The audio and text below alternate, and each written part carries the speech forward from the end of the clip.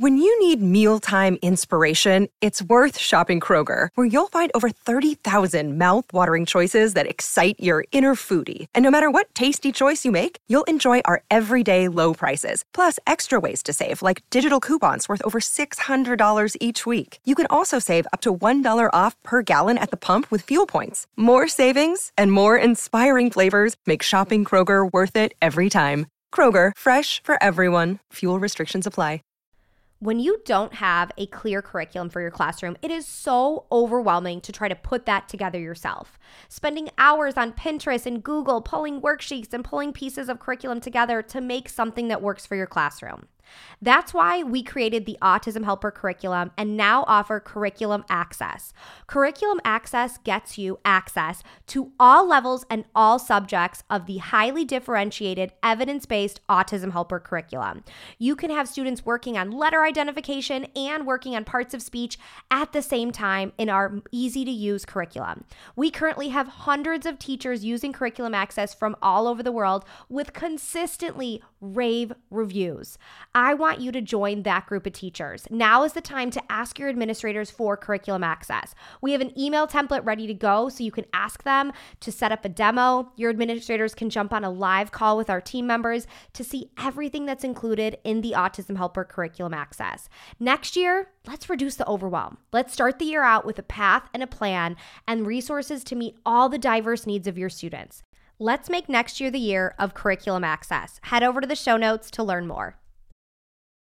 Hi, I'm Sasha Long, special ed teacher and board-certified behavior analyst. Welcome to the Autism Helper podcast. I'm here to explore different strategies to improve the lives of individuals with autism.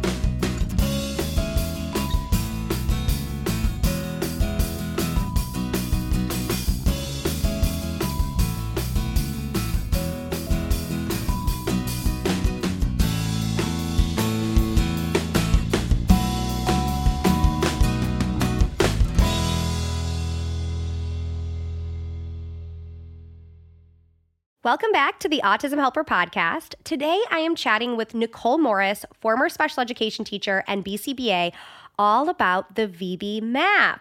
Now, if you follow the Autism Helper, you know we love the VB-MAPP. We have a licensing agreement with Mark Sundberg, the creator of the VB-MAPP.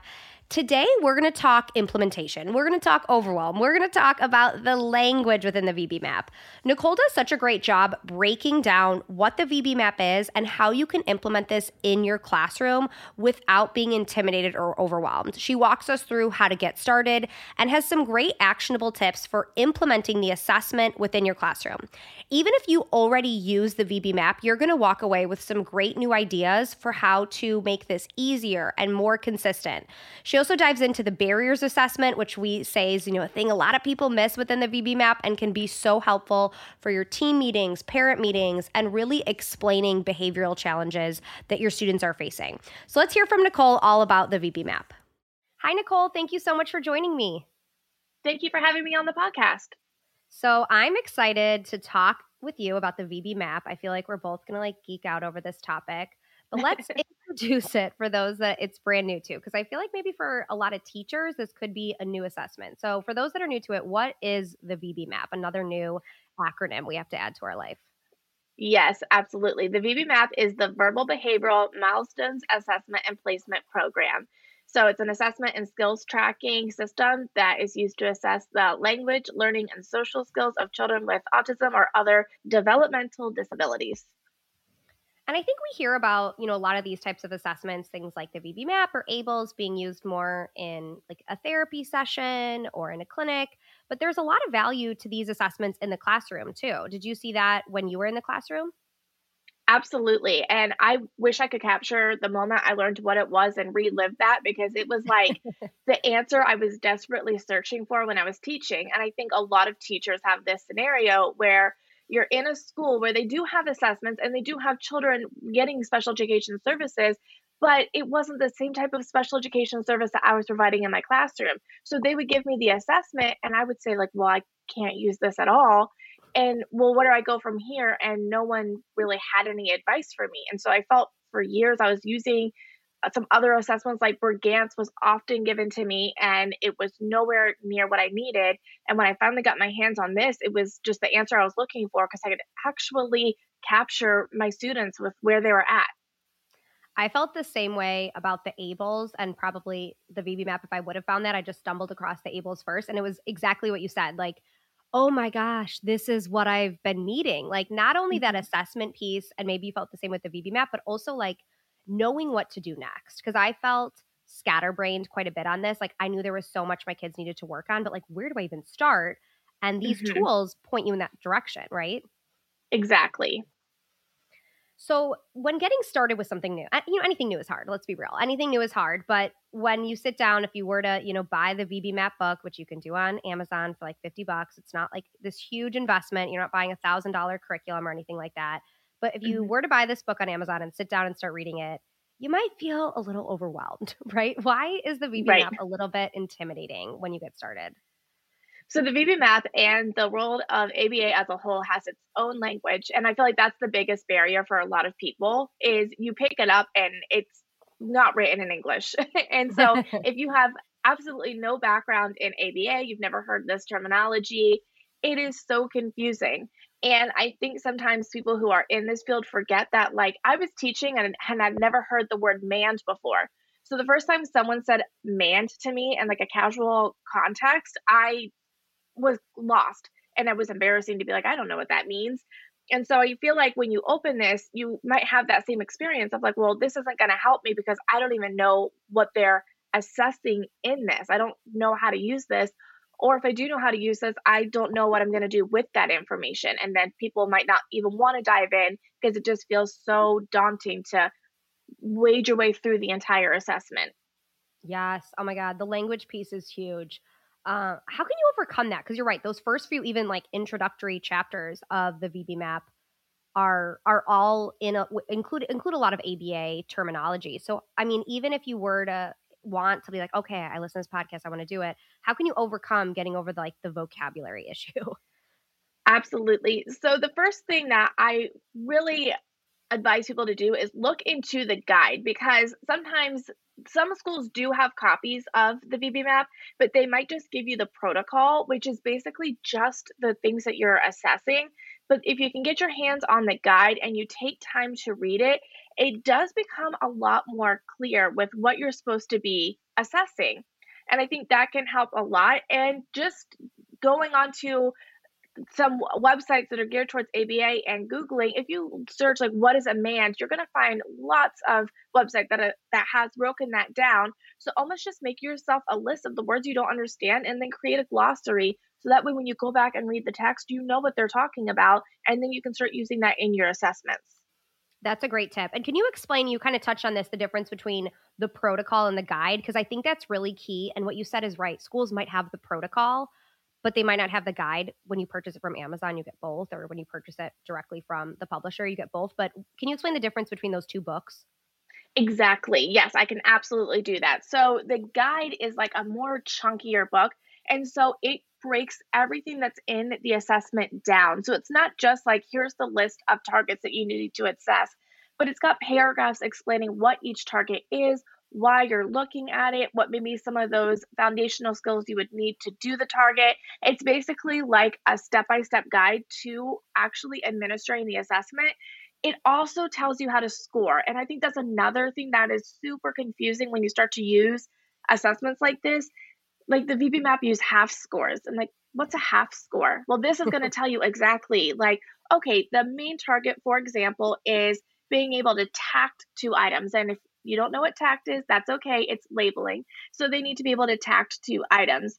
And it'll tell you, okay, if they can only tact one item, then they get 1 point or they get half a point. And it'll help you know how to take what's happening in that assessment and transfer it into the protocol to use your information later. That's a really good tip on the assessing. And I think, you only really have to read the guide maybe once or twice. Like, it's not like in a year, every time you give the assessment, you'll have to reread it, maybe a refresher. But like, once you understand how the language and how to deliver the assessment, you'll be a lot more fluent with the protocol and you won't need that as much. So it's not like you have to, dive into that all the time, right? Right. And then another resource I wanted to throw out there, if you're still getting really stuck, it's actually a book I purchased when I started studying to become a BCBA myself, but it's called Behavior Speak. And it's a glossary of terms in applied behavior analysis. So it's the same type of thing. It's almost like a thesaurus specifically for this field. So that was a really great resource for me to have because I could just open up to whatever that word was, manned, introverbal, and just quickly get basically a layman's terms definition of what that is. And that's really helpful to have as well. Ooh, okay. I'm going to link that in the show notes. That's good to know. And especially this will be helpful also beyond just this assessment, but if you have a BCBA in your school or you're working on behavior Hmm. plans, it's just good to be a little bit more fluent with that language anyways. Absolutely. So, okay, you've overcome the language, you've read the guide, you're like, I'm going to get started, I'm going to do this in my class. I feel like now is like the second phase of overwhelm of like, how do I find the time? When do I do all of these observations? When do I do the testing? When you were in the classroom and even beyond now in a clinical setting, what are your tips for administering the VB-MAPP and getting started with that on really actually giving it? Absolutely. So this is my number one tip. No matter what assessment you're doing, look at the assessment before you go into the classroom because I get it. Like you're short on time, you've got too many things to do. But there were way too many times where I had the student sitting at the desk and I'm opening up the assessment book for the first time in 6 months. And I'm not really comprehending what it's saying and I'm wasting valuable time. So I always did find it helpful if I could just take like 15 minutes the night before and look through what I wanted to assess. And why I think that's really helpful with the VB-MAPP is you'll find there are some things that you don't necessarily need to pull the student to sit with you and assess. You might be able to assess some of that by when you're playing at recess or things like that.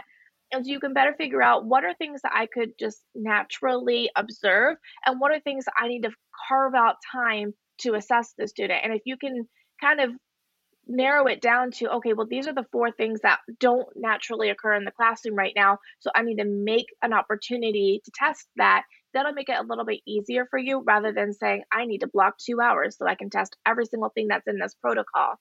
So that is my first tip for And you're sure. going to get such a better result and a more accurate assessment if you do it that way, because in the playground, there's going to be more natural opportunities where reinforcement's built right in. It's something that's truly a generalized skill versus being in the middle of the class and being like, okay, now go over there and do jumping jacks, and it feels like out of context or something like that. And it can be more natural and something that's actually a skill they can do, and you'll have a more accurate result. Absolutely. And it's also just a lot more natural. So sometimes I felt like when I did pull the student over, they weren't showcasing the skill to me because they were a little nervous. Like, why is the teacher calling me over? And so then my results wouldn't really be what the student was actually doing. So if I could just kind of take notes and they don't realize that I'm doing it, especially if you have a student that's super aware of what you're doing, that kind of helped me kind of get that information without making them be really nervous. Yeah. And like when you're this idea of like rereading ahead of time, if there's skills that they can do, you saw them do it last week, yesterday, is that fine to just go ahead and like mark those skills as mastered or that they have those skills? I would. Now, if it was a scenario where I'd only seen them do it once, I might be like, okay, I need to see it one more time. But if I read it and I'm like, oh, well, I see them do this every single week, then I'm confident in saying, okay, they've got that skill. I don't need to specifically test that this week during this assessment. And I think that makes it more manageable too. If you could like sit down and go through ahead of time, like, okay, these are the things I confidently know they can do. You don't just sit, like the idea of sitting and testing something that you and the student both know he can do is a waste of everyone's time. Right. And another thing that I like to do with pretty much every assessment, if you've never seen it before, the VB-MAPP, the ABLS, the AFLS, all of these assessments have grids. The grids are super cool because you can visually track progress over time, but trying to color in a little box during an assessment is difficult. So I would set myself up a separate guide, whether it was a piece of notebook paper, a Google Doc, something, and type all of my answers in there and then transfer it. And what was really nice about that is, again, when I still wasn't very comfortable with the vocabulary, I would put myself little notes.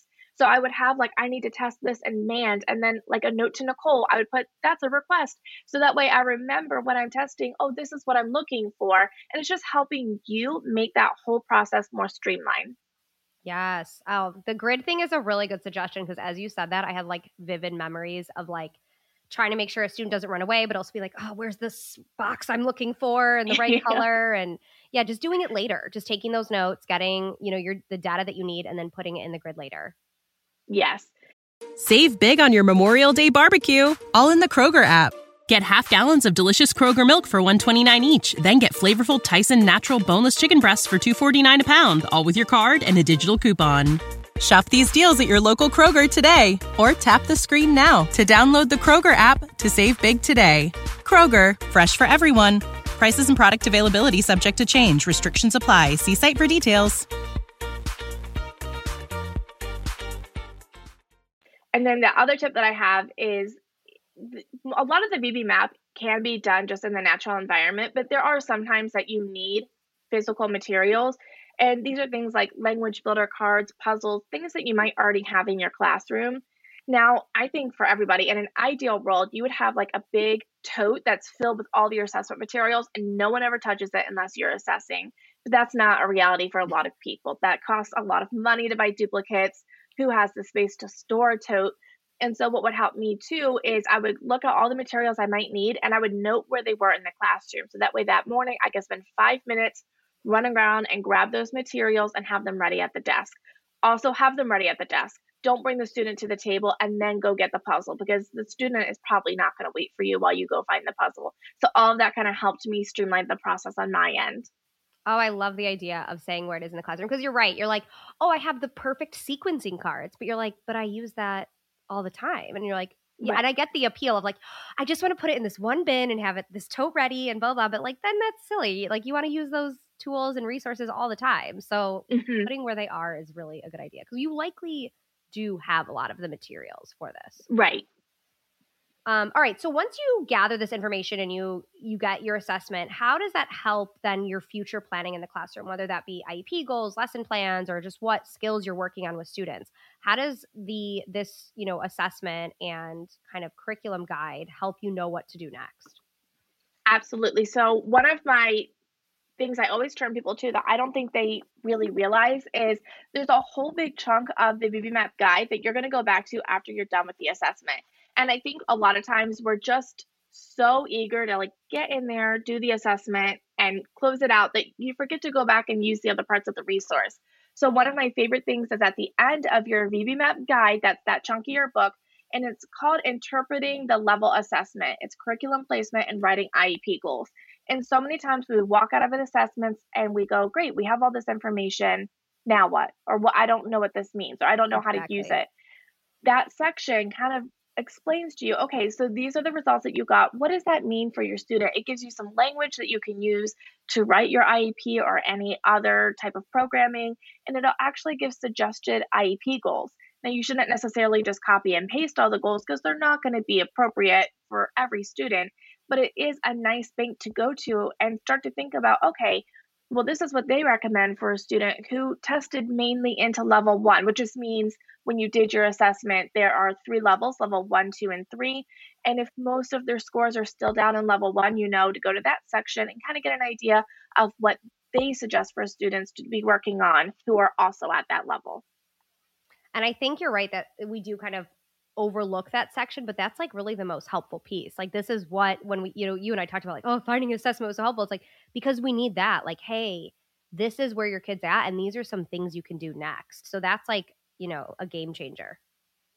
Another section that I really like that I think a lot of people skip is the barriers assessment. And this is one that I also, when I first started using VB-MAPP, skipped because again, you're really short on time and who wants to do an extra assessment? They're just trying to get the baseline stuff done. But I loved the barriers assessment because the barriers assessment looks at barriers to the student interacting with their environment. And what I really liked about that is behavior is really tricky to talk about. And I always, when I went into an IEP, I always had the struggle of wanting to be very clear and honest about what was occurring in the classroom, while also being respectful for how difficult it is for the family to come to a meeting like this. And I didn't want to just sit down and give all these negative statements about what was happening in the classroom. The barriers assessment gives you a much more clear, concrete way to express what's happening in the classroom and how it can be impacting the students' access to their curriculum without you having to worry about how to make it sound professional or appropriate. So that is a really, really helpful piece that you can include if that's been a concern of yours. Ooh, that's a great point. Can you explain a little bit how you give the barriers assessment? Absolutely. So the barriers assessment it's very similar to the rest of the VB-MAPP. It's just looking at the skills in a different way. So some of the barriers that a student might have is a poor instructional control, or maybe they have an absent motor imitation, or maybe they have impaired visual perception skills. And so all of those are going to impact their progress on their IEP goals. And so just like when you give your assessment, when you go to do the barriers assessment, they're also going to give you kind of targets that you're looking for and then numbers. So I've got mine right here. I'll open it up to one, for example. So one of them is self-stimulation. So that might be a barrier that your student is experiencing. And then it's got a 0 to 4. So you're going to read that and you're going to say, okay, if the student does not engage in any type of these self-stimulatory or repetitive behaviors, they're going to get a 0. However, if they engage in a high rate that's impeding their learning and their social activities, they're going to get a 3. And this one is kind of opposite of thinking. The higher the number, the more it's impacting them. The lower the number, the less it is. And so you can kind of read these and just more appropriately score, because it's one thing just to say, oh, well, the student engages in self-stimulatory behavior, and that makes it hard for them to learn. That's a very broad statement. But if you can come back and use this criteria to help explain what's going on, everyone can have a much clearer vision. And then when you have a student that maybe has 4 or 5 different barriers, you can better assess, okay, well, which of these barriers is the one that's impacting them the most? And it's going to be the one that's coming back as a 3 or a 4 versus the one that's coming back as a 1 or a 2. Oh, that's a great example. And I appreciate you reading an example from the book too. And what I love about the barriers assessment too, first of all, I really like the word barrier. Like, I don't know why. It's like a really clear way to explain like, hey, this is why this is a struggle to meet these expectations. But what I love about it is that it connects, that the struggles and obstacles that students are facing behaviorally with their academic success. Because we have parents and administrators that of course are like, hey, why isn't this student making progress? And it's like, hey, well, these are the barriers. These are the behavioral struggles we're addressing first. Or, sometimes as a teacher too, wrapping this into like, hey, this is why I need more staff or more different resources, because these are the barriers this child is facing in order to meet these goals. It like creates that bridge almost. Yes. And again, so many times we have administrators who maybe don't have as strong of a background in special education. And so this can also be helpful for them to have a better picture of what you're saying, because when you just go and you complain, that's just going to not get you very far, because they're not going to be able to really understand the complexity of what's going on in your classroom. And so I just love that it is that very concrete visual interpretation of this is where the challenges are. I'm not just saying like, oh, it's hard. Like here is, 8 different pieces of evidence that show where we're struggling and where we need help. Yeah. Oh, I think this is going to really inspire people to just jump into the VB-MAPP. This piece too. I mean, like, because there's so much that you can do with it, and that will be helpful in meetings, in planning. A few logistical questions before we wrap up. So, who can give the VB-MAPP? Is there like a requirement of certain types of certification or anything to give the VB-MAPP? So this is an interesting question that I have actually gotten a lot since I became a BCBA. So as a teacher, I was the person conducting FBAs and VIPs in my classroom. That is the way that my school system was set up. So I was given a copy of the VB-MAPP and told to use it. So I do think that it can be really helpful if you do have someone who is a BCBA to help you implement it. However, it is available on Amazon, and you do not need to be a BCBA to purchase anything on Amazon. So I would say anybody could buy it and start using it. It just might be a little bit more clear if you do have someone with that ABA background to help assist you in using it. Yeah, that's a good answer. Like even get you like started, like you said, the explaining the language and explaining the whole format and all of that. But yeah, a teacher can do it, which is nice, because not, every district always has access to, a BCBA that's even in the building regularly. Right. And if you have, an administrator that's trying to help you and wants to be really supportive, sometimes they say, what can I do? And you go, I don't know. I need 4 more adults. Well, that's not realistic. But if you say, oh, but I found this assessment and it's, like we said, $50, and it's really going to be a game changer in all of my students' IEPs, that's a much more tangible way that an administrator might be able to support you, because it is so affordable and accessible to the everyday person. Yeah. And how often do you recommend giving the VB-MAPP, like, doing an updated assessment? So I would recommend trying to do an updated assessment. I would try and update it every quarter, but I was a teacher for 6 years. I know that's not happening sometimes. So I absolutely always did it every time we came back to the IEP table. So that might be just once a year with the annual, or if we were coming together for an amendment to look at something else, I would try and go ahead and update the VB-MAPP as well, just so I always had new information when the IEP team was gathering to discuss anything within the IEP. Yeah, that's a good idea. And the updating doesn't always take as long as maybe that initial assessment too. So it's not as, laborious or stressful. And like we said, you're going to see a lot of it happening naturally. So you might not even be in the classroom with a student. It might be a teacher work day and you somehow miraculously tied everything up and you've got an extra 30 minutes before you go home. Go ahead and pull out that VB-MAPP and see if there's anything that you've seen in the last quarter that you can go ahead and mark off for the next assessment period. And I think that's another thing where people kind of get stuck because they wait until the IEP to do this huge assessment, and then you're having to do a lot at one time. And it is really easy to chunk it for yourself and just do little pieces as you see things start to develop within our students. Yeah. Awesome. Well, thanks, Nicole. Where can people go to learn more from you?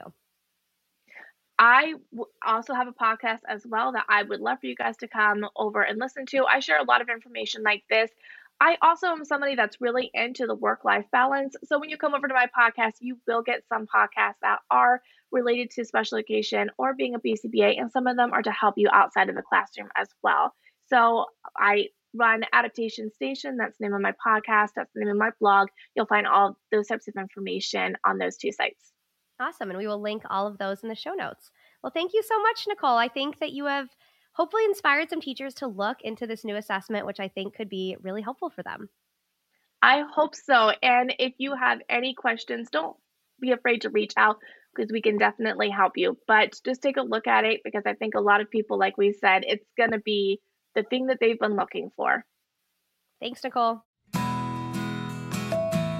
Thanks for listening to the Autism Helper podcast. If you liked what you heard and want to hear more, hit subscribe. It would mean a lot to me if you left some feedback. Whether I'm working one-on-one with a student, doing a podcast like this one, or presenting for a PD, my goal is always to provide as much value as I can. So your feedback really helps me make sure I'm doing just that. If you have other topics you'd like me to cover, leave in the feedback or message me on social media. You can follow me at The Autism Helper on Facebook, Instagram, YouTube, and Pinterest, or visit my website, theautismhelper.com. Thanks again for listening.